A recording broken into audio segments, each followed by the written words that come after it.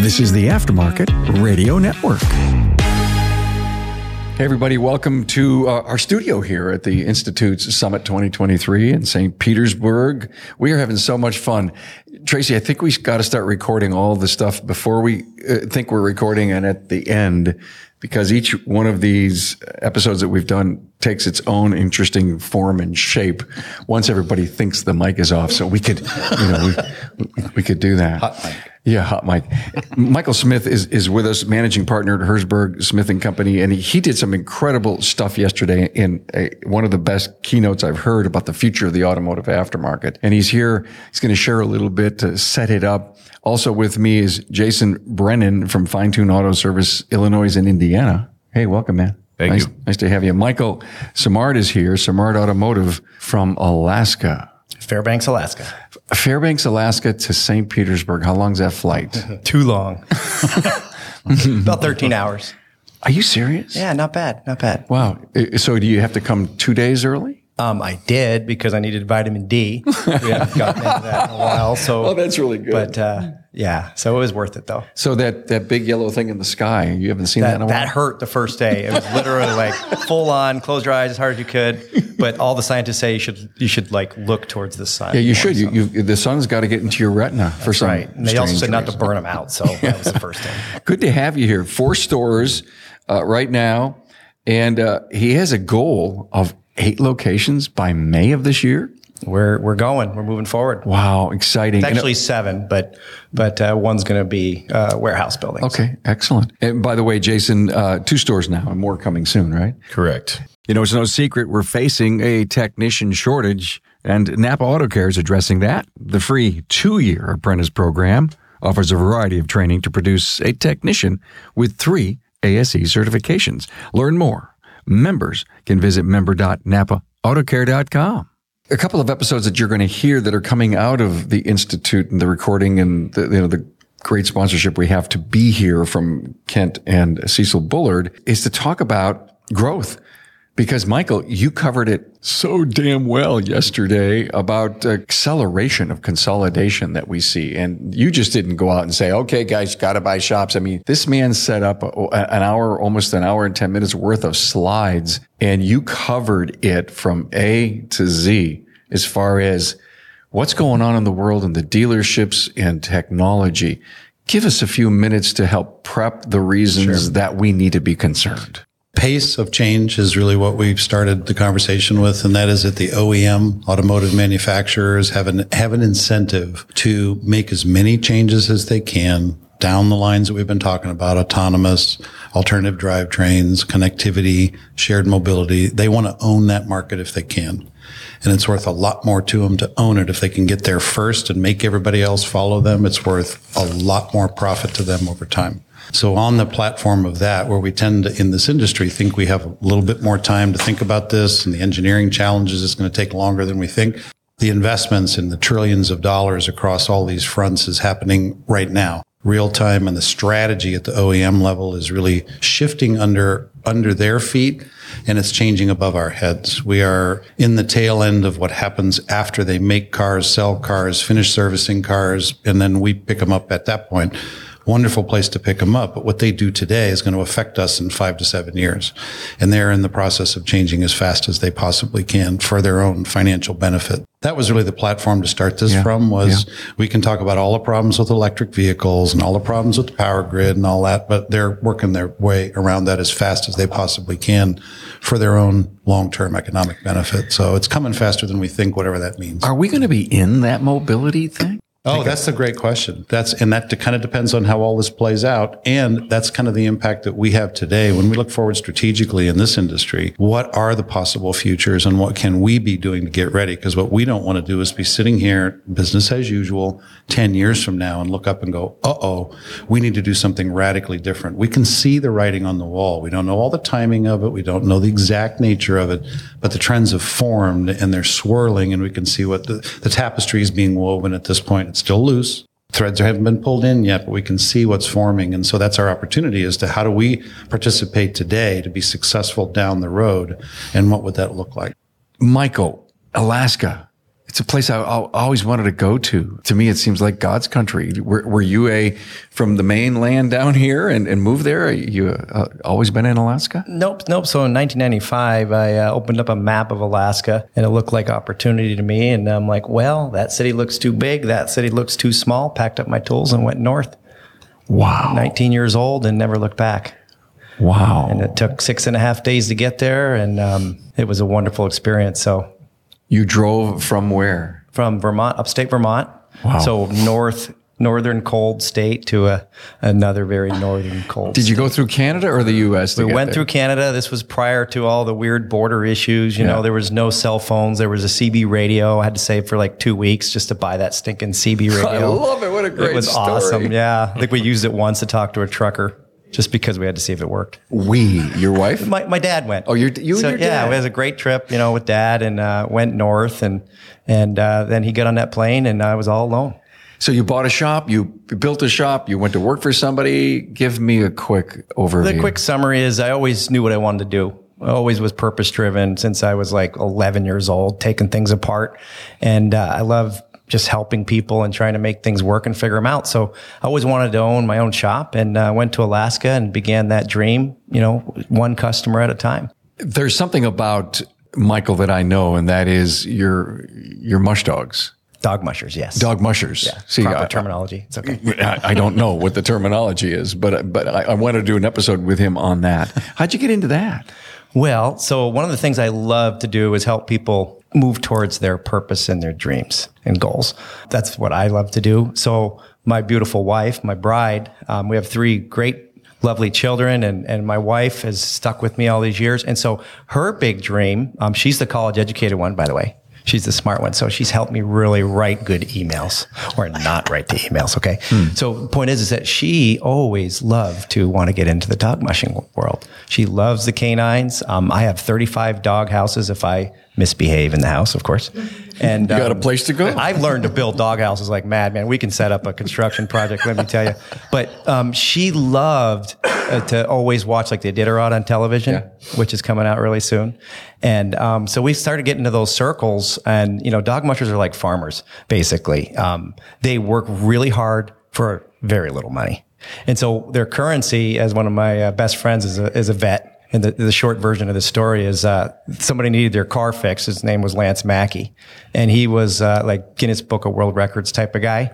And he won races beyond what anybody else has done yet. 4 back-to-back, I think, Yukon Quest and Iditarods in a row. So 2 2,000-mile races in 1 year, 4 years in a row. Don't quote me exactly on that, but it's something like that. So he needed to get his vehicle to the first win in 2007. And I was actually fixing cars back then. And I remember it was JB Weld and a 7.3 liter glow plug. And I had to weld that thing into that block to get him there. And he won that first race.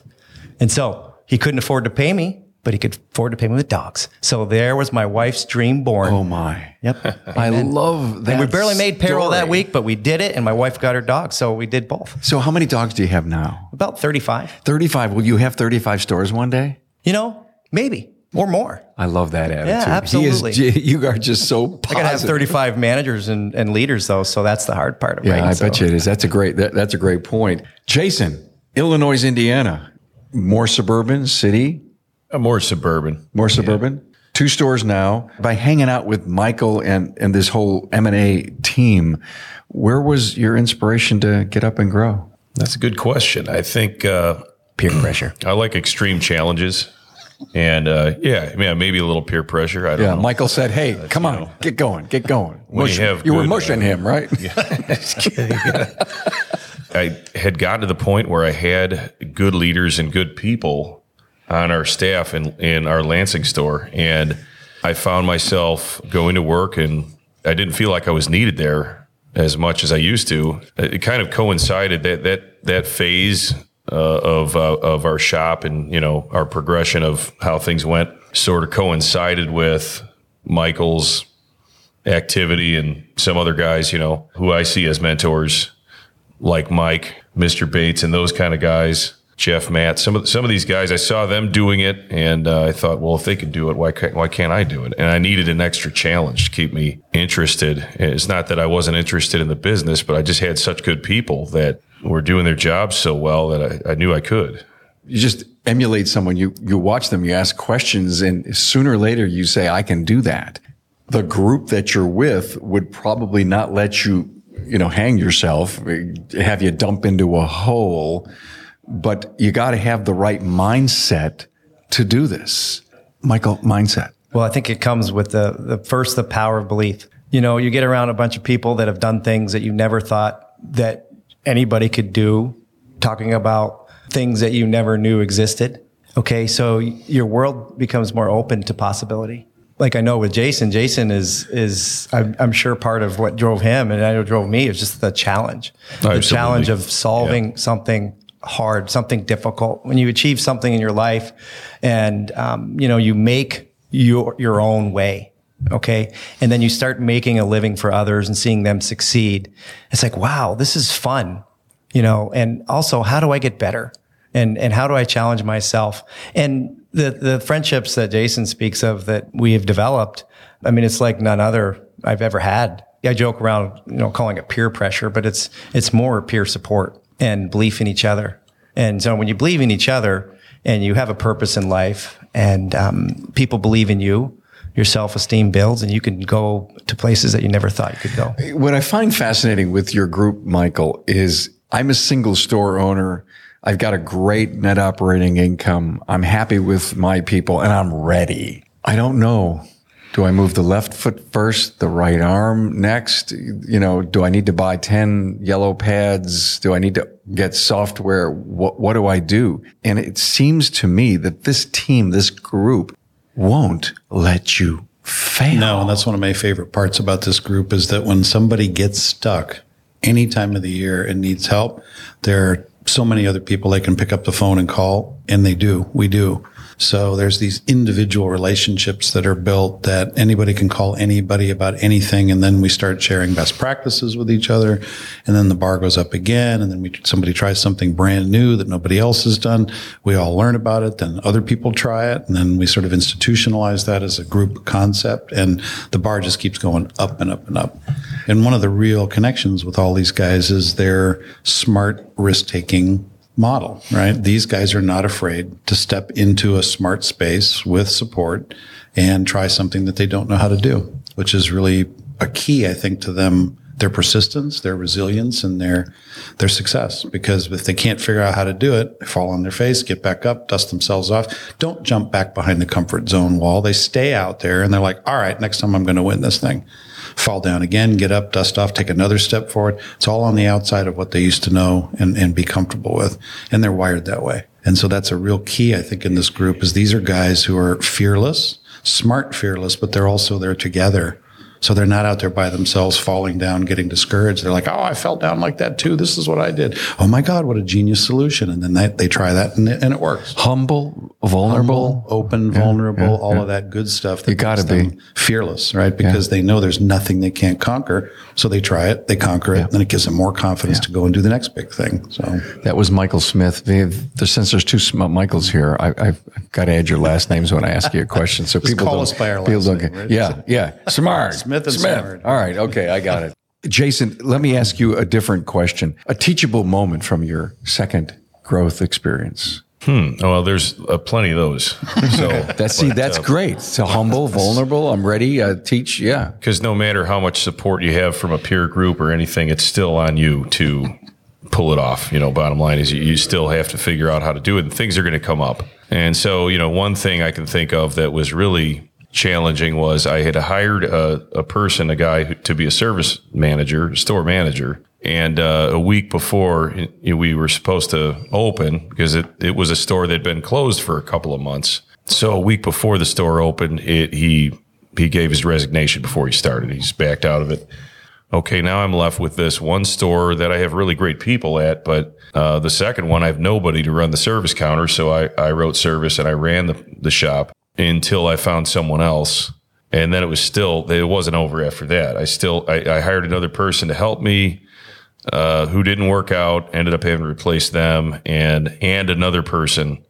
So to get the 2 people having the service counter there now, I had to replace 3 people before I could get them. And so that's not a problem you want to deal with, that you want to have to deal with when you're doing something you've never done before. So, like opening a second store and spending a bunch of money all at the same time. And I never doubted that I was going to get through it, but I had some doubts about whether I'd stay sane going through it. Thousands can relate to that story. Lots of 2 o'clock in the morning moments. Oh, right? my. We hear that actually a little too often because of this great, nobody wants to work, and all the dealerships really offering some big money to pull people away from us. And I mean, the episode that we did with Michael, please listen to that with Brian Bates and AJ Neely. We got into some deep talk about dealerships and the strategy. So please listen to that. Getting leaders ready. Michael Simard, what do you start planning to do if you're going to have this explosive growth? Well, that's where it's key. And, I think the first thing is your own resilience. And like Jason said, he just kept trying. He got up again tomorrow and he did it again. And he didn't give up. So I think your people need to see that you're there committed to succeeding in the direction and the purpose that you guys set forth, so that you're going to work hard for them. And if you're going to be the first there in the morning and last there at night, not willing to clean the toilet, if you will, that's that humility. And it sounds like Jason was trying to say, like I'll keep trying until I find the right fit. So the biggest thing I think with leadership, and that's where it's key, is to try to find people with the same purpose and values.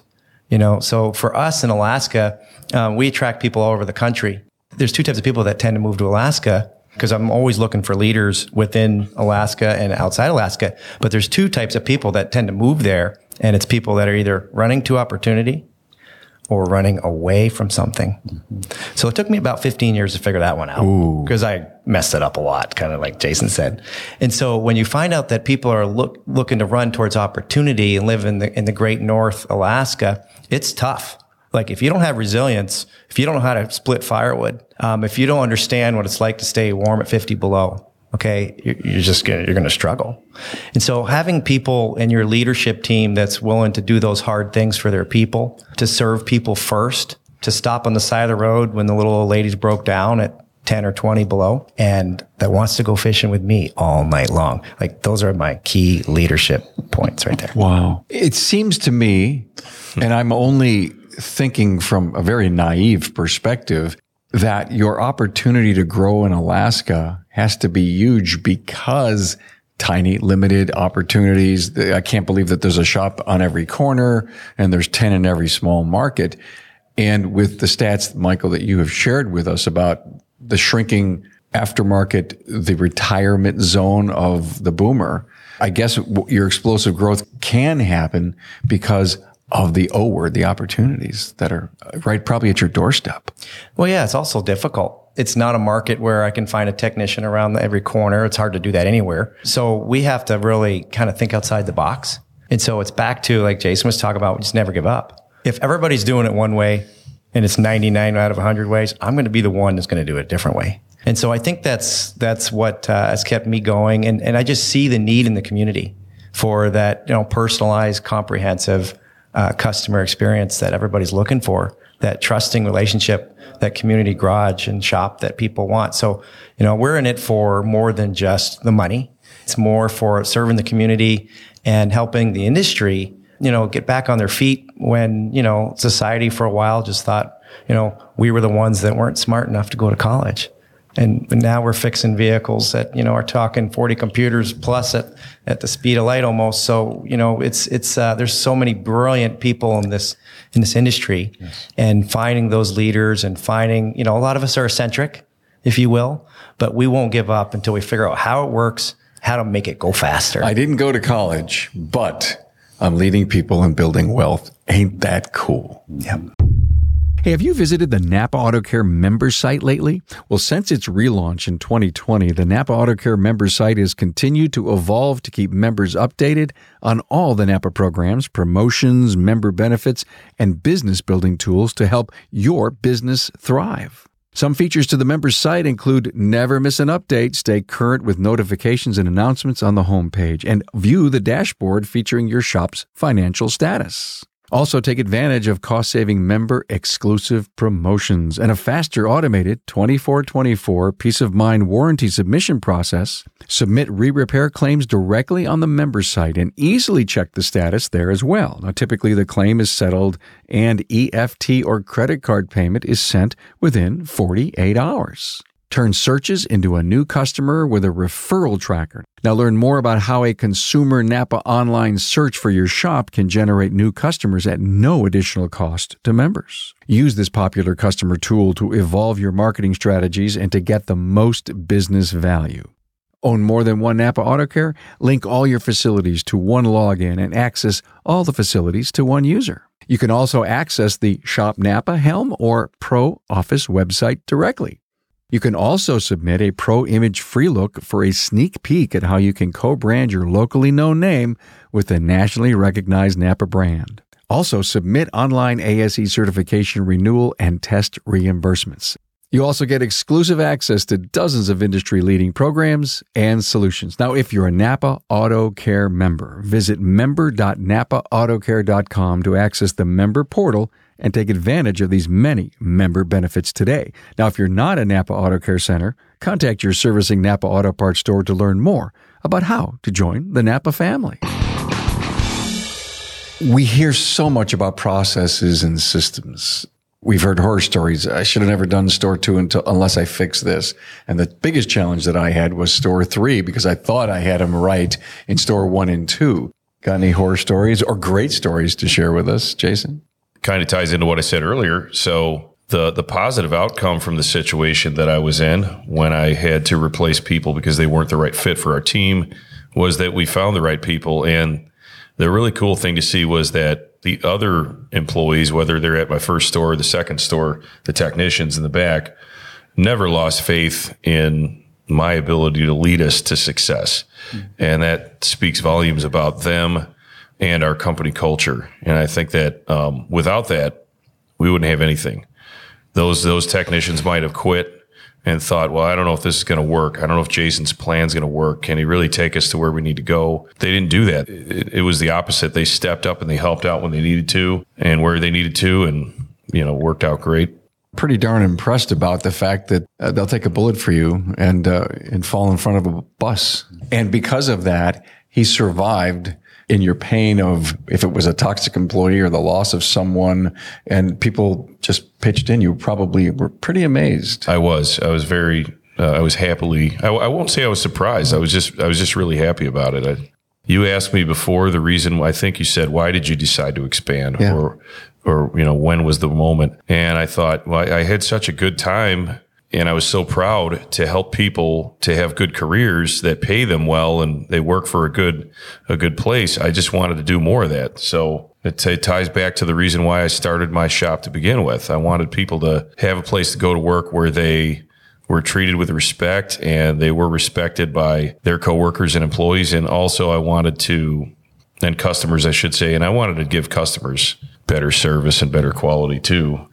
We're doing that, and now we're just doing more of it, and it's even better. Which, Carm, I think is an interesting perspective, right? Once you dial in your purpose and your character, you get the meaning straight, your context platform's built, then it's almost natural to say, now we're so strong, we feel so good about it, now we'd like to multiply. Yeah. So how do we do that, right? We can get more customers in the same store, and now we're kind of at capacity. What else? Buy more stores. And we just happen to be living in a world where that's easier and easier to do. You covered competitive advantage yesterday's speech. Take us down a little bit and let's interact with our guys. Just the basic point that I made, that was one of our shorter moments yesterday. Yeah. But the concept of it was when I first got to know this industry 5, 6, 7 years ago, I would ask groups of CEOs, what's your competitive advantage? And I got funny answers back like, well, we have a 36,000-mile warranty. It's like, okay. Writing all those things down at the end, I'd look at the board and say, is there anything on here that your competitors don't do? No. It's like, well, then you don't have a competitive advantage. Back to the drawing board. Let's do this again. So one of the concepts that we've always had, USP, unique selling proposition here at the Institute. We talk about UVP, unique value proposition. Embedded in all of that is the word unique. What's unique? And so what we were talking about yesterday was what these guys have been just talking about so eloquently, the way they see people, the way they want to make a real difference in the world, the way they treat their own people, their communities, their customers differently. That's the legacy that they're building. That is a unique value proposition. And that maybe is the kickoff to these guys. It's like, this is what's different about the industry. Back to your question about policies and procedures and SOPs and all that great stuff that we have to be able to run a profitable business. What goes after that? What's the next level up of competitive advantage? And these guys have leaned into this and now begun to see where the power and the human side is, if you will. Before we jump into what you both feel is a competitive advantage, I couldn't help. We did an episode together, Michael, on SWAT. Okay, I do 36,000 miles and, we have a loaner car. There's nothing different there. Is it possible that we could pull our team together, do an SWOT, strengths, weaknesses, opportunities, and threats, and figure out somewhere on those quads as we distill what we need to work on, that we could find a competitive advantage once we talk about it? Absolutely. And that's one of the projects, that's one of the processes that we go through when we work with individual companies, is literally that. We sit down with a well-developed leadership team, not a beginning leadership team, but once they're down the road, these guys are talking about, have a session. We did this with Brian, who was here before. Whiteboard on the wall. Okay, guys, what are your competitive advantages? And after these guys have been trained and been thinking about this and moving in this new world that we're talking about, they put up a list of things that are actually unique. And at that point, it's being driven by the field. The people who are out in the stores, in the customer's face, working with the teams, are standing up and saying, this is what makes us special. And that list of topics is then what you can go recruit to. It's where the masters that are out there hiding in the woods that are not happy with where they work, but they've never found a better place. So they're busy cranking along doing what they love to do, kind of ignoring the company that they work for. That's when the word gets out. Because it's like, this company stands for this, this, and this. This is how they develop their people. This is what matters to them. And the meaning is what differentiates a genuine master from people who are on the track to mastery. And it makes sense, right? Once you get to be a great journey person and you move into mastery and you're solving all the problems that you and others couldn't solve before, what comes after that? And what we found is that people at the mastery level of production, where they're really becoming satisfied with the power, their own power that they have in their hands, start to look around and go, I wonder what's beyond this. What else is out there that has meaning to it? And so they become literally transcendent thinkers. The psychologists, the social anthropologists realize that once you achieve a high level of mastery, you start to think about, how does this fit into the bigger picture and how do other things work? And when you get to that level, now you start attracting them to these high performance cultures that these guys are building. And you end up with a team that can do things and faster and better and take on bigger challenges and stand behind each other when things go wrong and solve problems together that put you so far out ahead of your competitors. And now you have a distinctive and replicable competitive advantage, which is completely different than the way this industry was raised for the last 75 to 100 years. Right? Yeah. So, as long as we can meet this, if you will, minimum requirements, right, we're good. Right. Michael Smart, do you have a competitive advantage? I think what people see when they go into a business is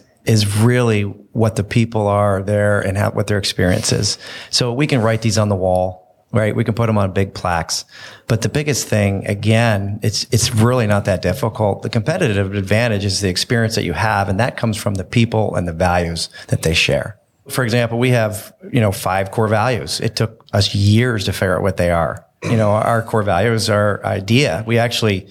We spell it wrong, but it's an acronym to help teach it. And it's integrity, dependability, excellence, empathy, and attentiveness. And every one of those has a statement that we've all talk about every single day in every single store. So I'm not going to say the loaner car or the warranty. Okay. Our competitive advantage is when you come in and meet a friendly person who actually cares. For example, the old way. I'd like a price on some ball joints. Well, just a minute. Click. And then you wait and then come back. It'd be $1,400. Well, get you in 2 weeks, right? That's the old way of the shops used to answer the phone. Well, we wanted to know more. Well, what is it that you need exactly? Why do you feel you need ball joints? Is it a safety concern? So people just want to be treated fairly and they want to be safe. Those are two big things. So, hopefully I answered your question, but the biggest thing is the experience that you have and the trust that you get when you come into our shops. That's one of our biggest competitive advantages. I heard purpose. I heard family values. I heard the best customer experience that anyone could possibly have. But people always claim, Michael, that they have that. Of course. But you have to live it and you have to be it. Time will tell.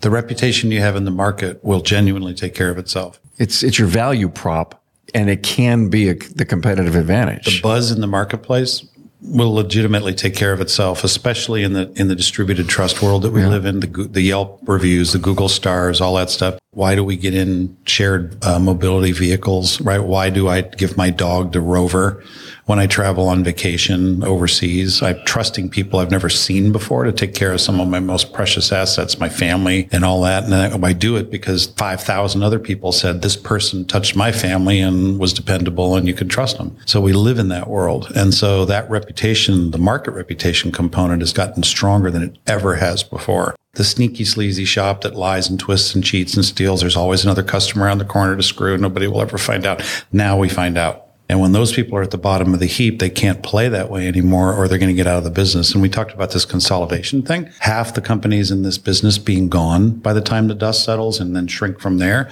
Those people that are the first to go are the ones that people look around with the 2 stars and they don't go get their cars fixed there. They go to the 4.8 star group. That's what's out there for us. And the market reputation's gotten stronger than it ever has before.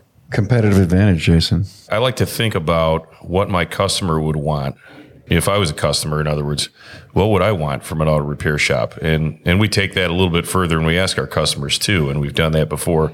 I guess just the way that we operate is we're customer centric. People who work at Fine Tune Auto genuinely care about their customers. And so that's the number one thing I would want. One of my biggest fears is going to the doctor. And I know there's lots of great doctors, but if I go to the doctor, I don't know what he's doing or whether he's right or wrong. And I imagine that's how my customers feel.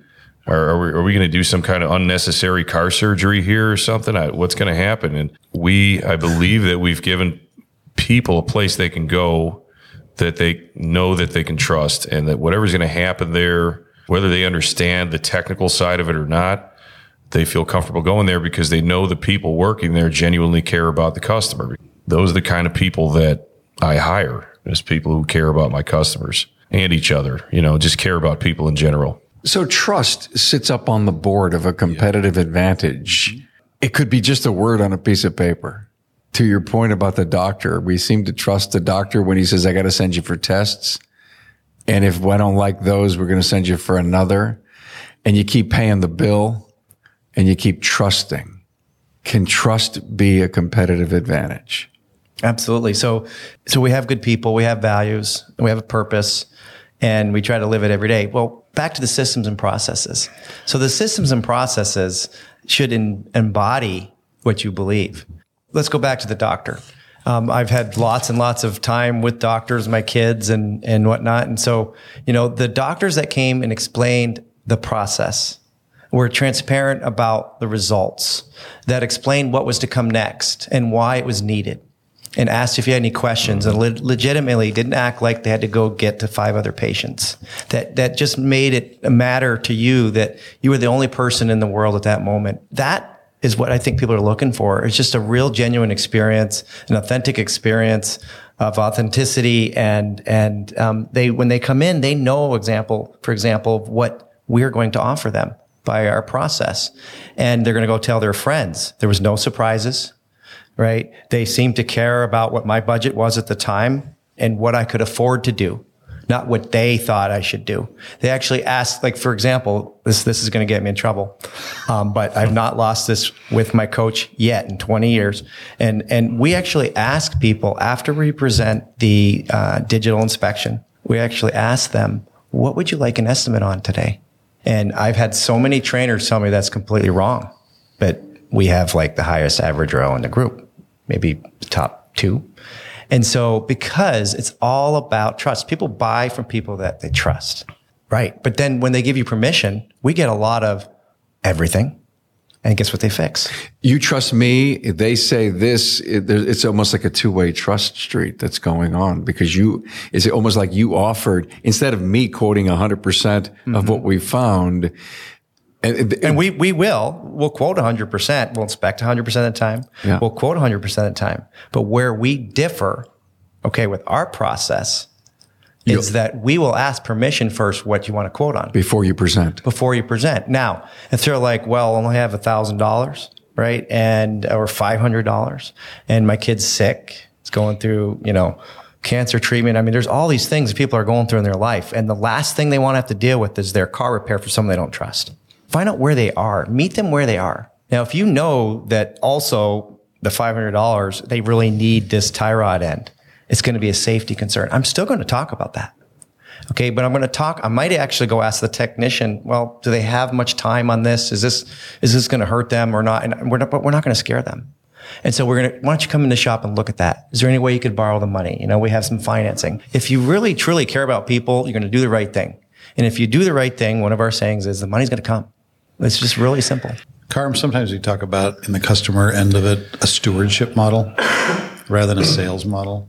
We're not selling stuff. We're stewarding their investment of their vehicle, which is, by the way, a depreciating asset, right? So the minute you buy a car, you're losing money, and they know that. So they want to put the least amount of money into it they can to make it last as long as they can, to be safe and all the other stuff that's on their wish list. But like at the end of the day, if I took, and I love driving an old truck, if I took that in and fixed every single thing that needed fixing every time, I would have paid for that truck 100 times.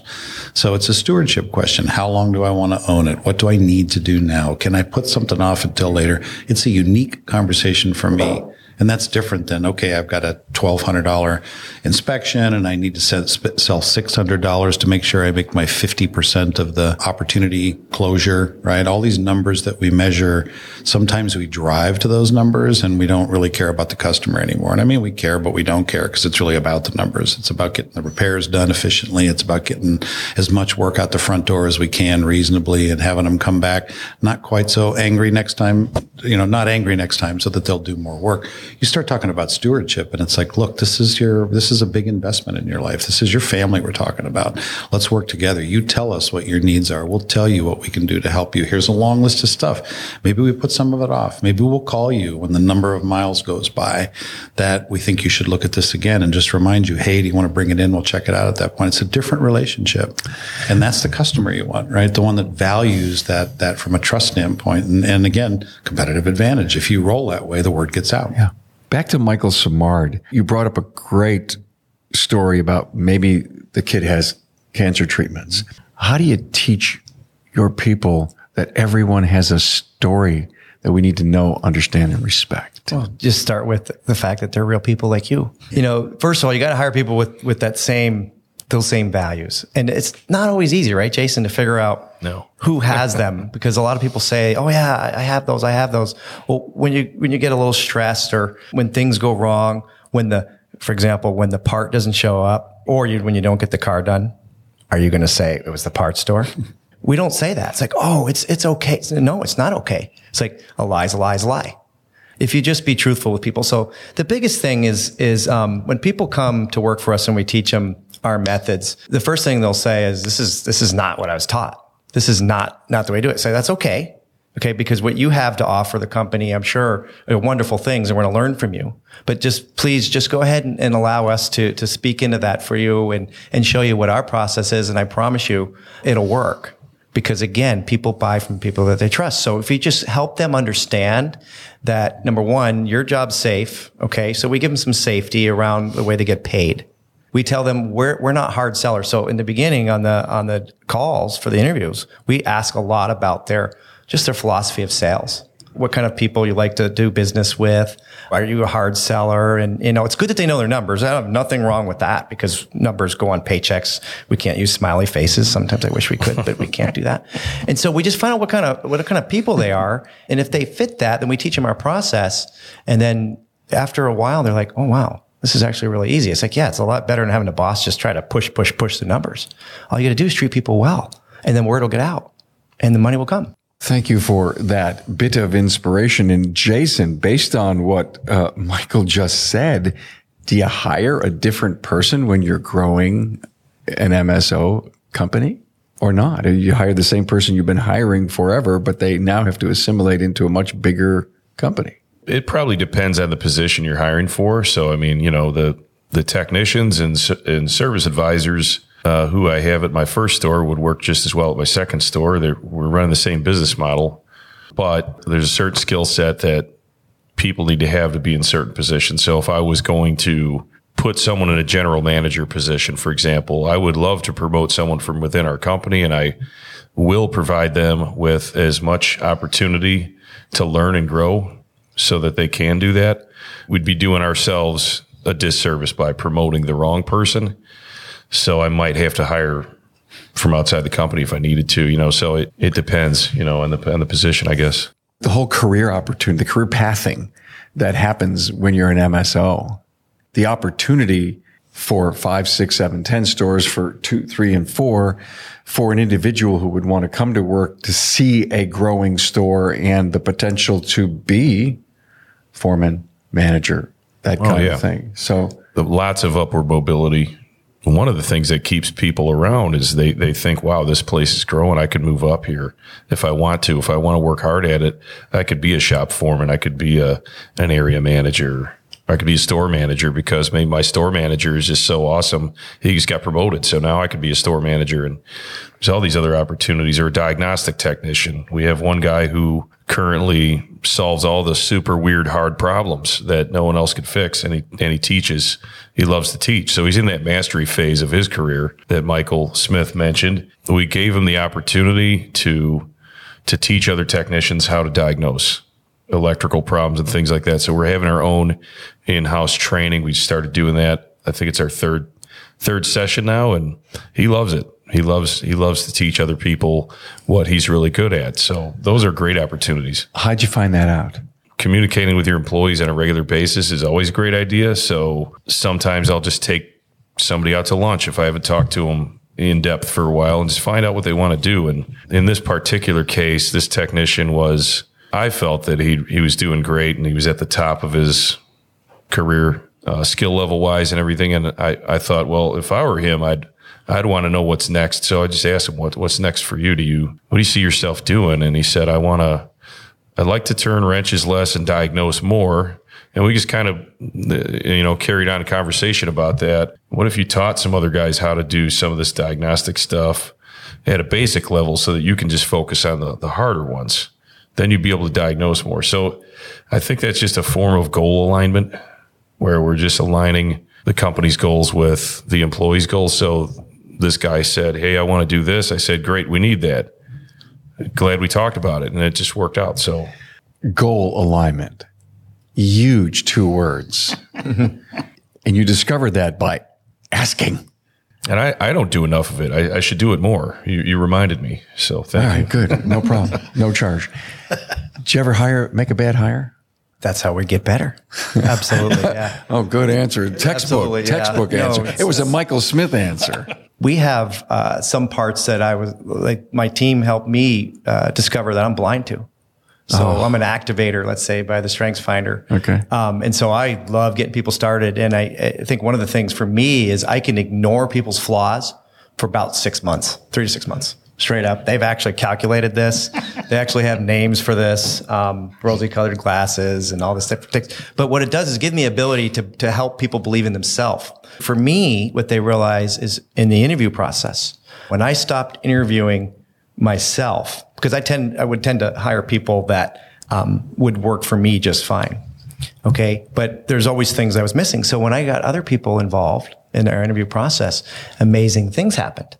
We started not only picking better people, not only for their skill set, that's actually not first anymore. Used to be first when I was learning. Really? Really, yeah. More, it's now value alignment, right? And purpose. Are these people going to get off the couch? Are they going to want to go forward? So the MSO operation, the biggest challenge is setting up those structures and those development conversations to where you're always talking about what could be possible.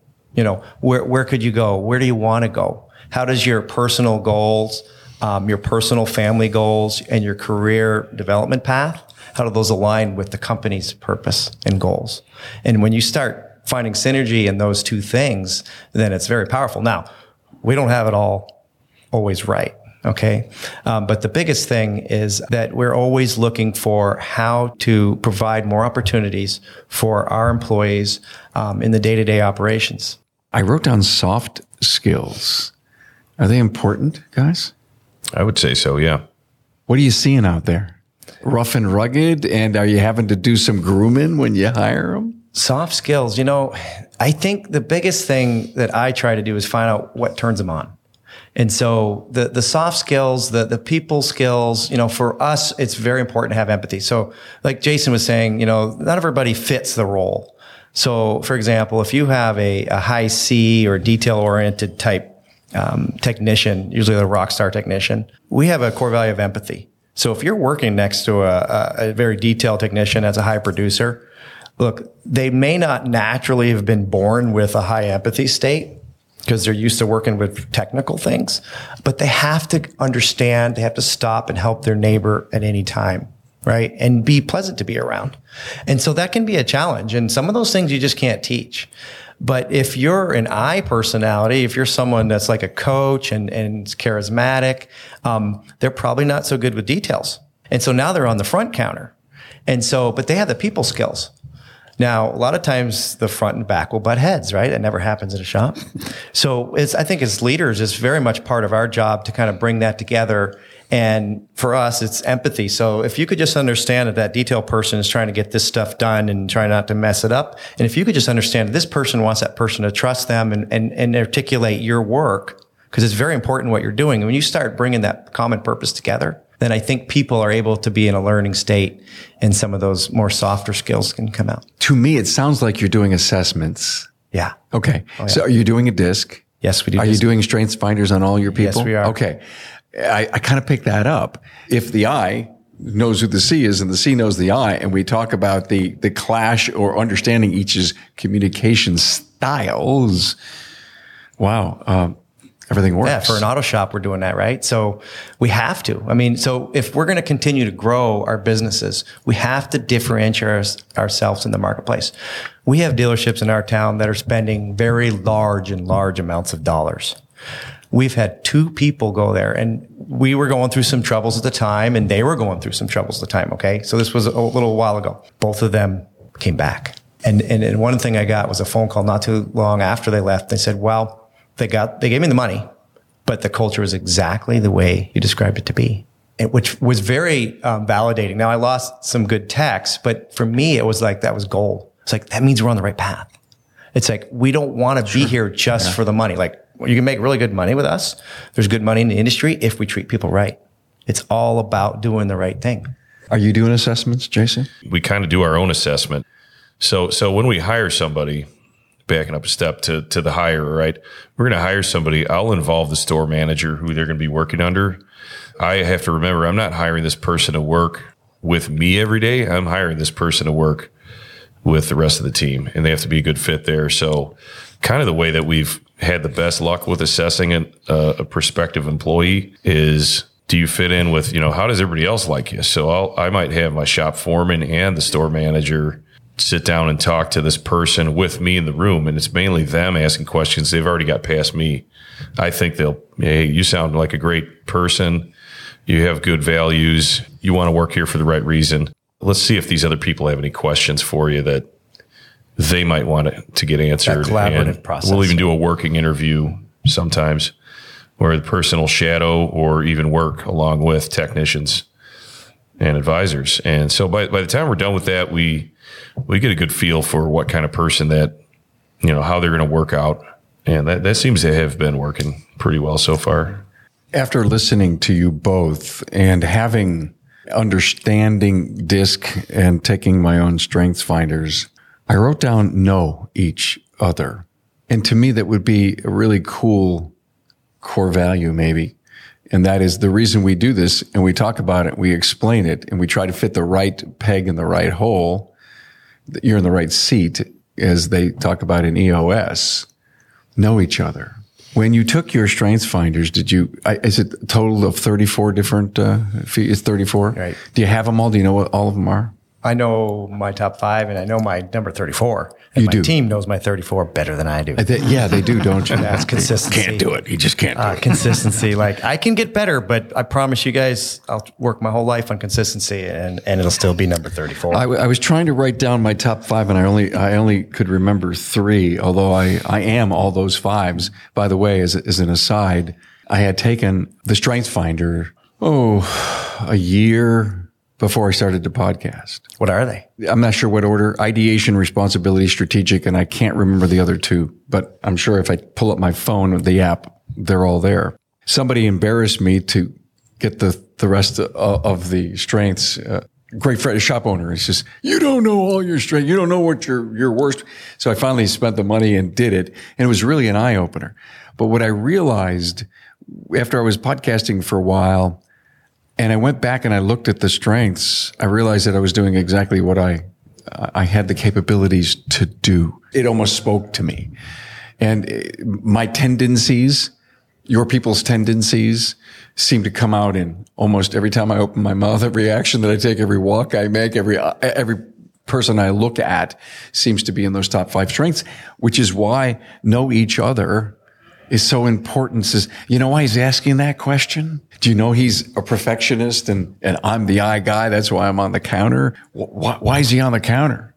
Well, because he's built to do that. He has the strengths and the communication style to do it. I got into what assessments were years ago, and it's great. I mean, do you guys, Michael Smith, push this a lot with your teams? We talk about it, and we leave it up to the owner to decide whether they want to do it or not. For us, assessments are informational. Like you said, it's about getting to know each other. So we don't necessarily recommend hiring based on the assessment results. Because they can be skewy. If people don't do the assessments honestly, you don't get an honest answer, and the better assessments will tell you don't have a consistent answer. Some of the other ones don't. So what we really love is assessments after a decision's made in a collaborative way to hire somebody. When they hit the ground, we want to get to know you. So we'd like to ask you to do these assessments. We also want you to be able to see on your team what the other people are, and we're going to bring you up to speed and understanding how the pieces fit together. It's just, as you said, it's all about knowing each other. And the more familiar we are, the less unknown there is, the easier it is for us to have an honest connection with each other. And that's really what it's all about. If I know where you are, and this is where it comes back to the presentation we had today about friendship at work. Some people are like, I don't want to be friends with my employees. I don't want to know their personal lives. I just want them to come here and do their job. And it's like, okay, that's fine. But human beings need to be in contact with other human beings. They need to be known. They need to be appreciated, and vice versa. Esteem has to go both ways, right? So this is critical to having this trusting, high-powered team that works well together, is not this distance. You can't have the distance and have the results you want. We found out today that friendships at work are critical. They're awesome.